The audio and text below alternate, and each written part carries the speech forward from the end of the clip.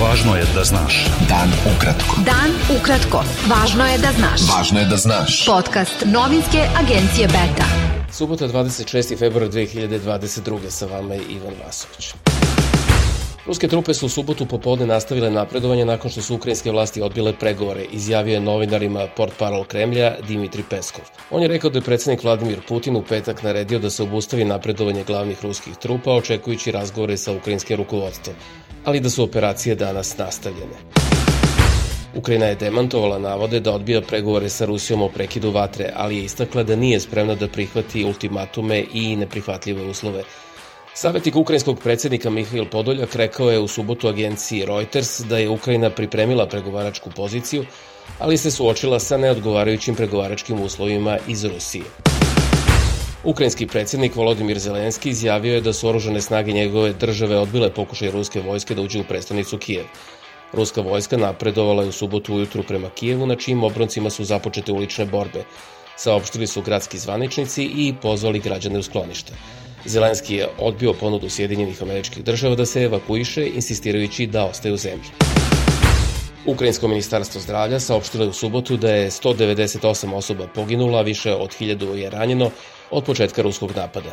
Savjetnik ukrajinskog predsjednika Mihail Podoljak izjavio je da je u vojnoj operaciji Rusije u Ukrajini poginulo 3500 ruskih vojnika, a skoro 200 je zarobljeno. U Kijevu na snagu stupio produženi policijski čas jer je ruska vojska ušla u predgrađe glavnog grada Ukrajine u kojem su počele ulične borbe. Gradonačelnik Kijeva Vitalij Kličko objavio je na Telegramu da će policijski čas biti produžen od 17 do 8 i svi civili na ulici tokom policijskog časa biće smatrani članovima neprijateljskih diverzantskih grupa. Agencija Ujedinjenih nacija za izbeglice saopštila je da je više od 120.000 Ukrajinaca napustilo zemlju od četvrtka. Poljska je potvrdila da je u tu zemlju prešlo 100.000 ukrajinskih izbeglica i stalno pristižu nove. Rusija je stavila veto na rezoluciju Saveta bezbednosti Ujedinjenih nacija kojom se zahteva od Moskve da odmah prekine napad na Ukrajinu i povuče sve trupe. To je bio očekivan potez, ali su Sjedinjene Američke Države i saveznici najavili globalnu izolaciju Rusije.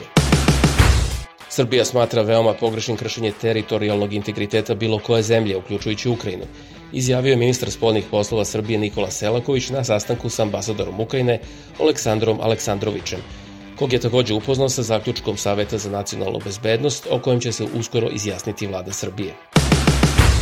Ambasador Srbije u Kijevu Aca Jovanović izjavio je da su na snazi mere upozorenja na opasnost te da su u kontaktu sa državljanima Srbije koji trenutno pokušavaju da napuste tu zemlju. Čuju se detonacije, rekao je Jovanović za RTS, i istakao da što se tiče srpskih građana, onih koji nisu otišli iz Ukrajine nakon što je objavljena preporuka da to učine, neki su krenuli tokom jučerašnjeg dana, a neki prekjuče.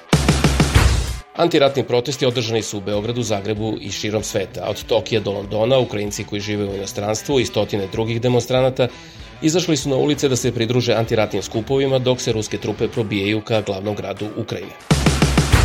U prethodna 24 časa u Srbiji od posljedica infekcije virusom korona umrlo 45 osoba, čime je ukupan broj smrtnih slučajeva od početka epidemije povećan na 15.155. Prema podacima za isti period potvrđeno je 2648 novih slučajeva infekcije od 11.697 testiranih uzoraka. Raspoređivanje kosovske policije i teške mehanizacije u blizini administrativnog prelaza Brnjak predstavlja direktno kršenje sporazuma o vojno-tehničkoj saradnji potpisanog 1999. u Kumanovu i opasnu provokaciju koja vodi destabilizaciji prilika na terenu, ocenili su iz vladine kancelarije za Kosovo i Metohiju. Podsjetili su da je tim sporazumom vojske Jugoslavije KFOR-a predviđeno da u pojas od 1 km od administrativne linije bude dozvoljeno jedino prisustvo pripadnika te međunarodne misije, a nikako drugih organa reda takozvano Kosova. Nosilac liste za beogradske izbore koalicije NADA Vojislav Mihajlović izjavio je da pokret obnove Kraljevine Srbije, koji je deo koalicije i čiji je on predsjednik, neće moći da koristi to ime dok je u toku sudski spor i da će nastupati sa starim imenom za Kraljevinu Srbiju. Iako je sve na našoj strani, nećemo da upotrebljavamo ime dok ne dobijemo rešenje, rekao je Mihajlović novinarima kod beogradske Kalenić pijace. Kandidat za narodnog poslanika koalicije Moramo Rade Obradović napadnut je u toku predizbornih aktivnosti.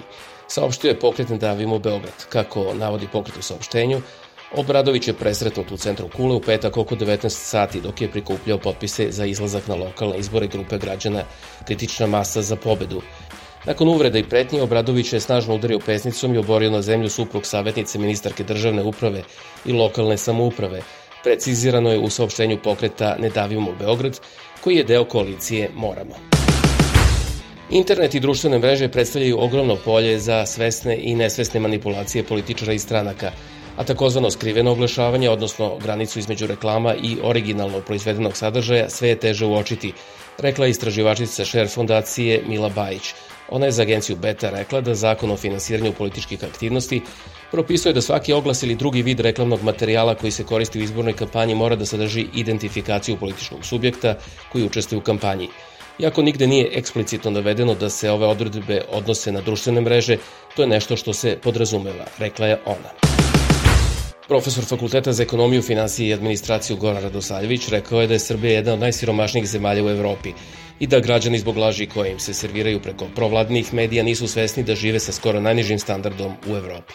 Beta. Dan ukratko. Budi u toku. Predsjednik Francuske Emmanuel Macron izrazio je uverenje da će rat trajati i upozorio da će ruska invazija na Ukrajinu imati teške posledice po Evropljane. Spasilačke ekipe nastavile su u subotu potragu za nestalim u ruševinama zgrada i blatu nakon zemljotresa magnitude 6,2, koji je potresao indonežansko ostrvo Sumatru. Za sada je potvrđena smrt najmanje 8 osoba, a 86 je povređeno. Bio je to pregled vesti za subotu 26. februar. Sa vama je bio Ivan Vasović. Pratite nas i sutra. Prijetno.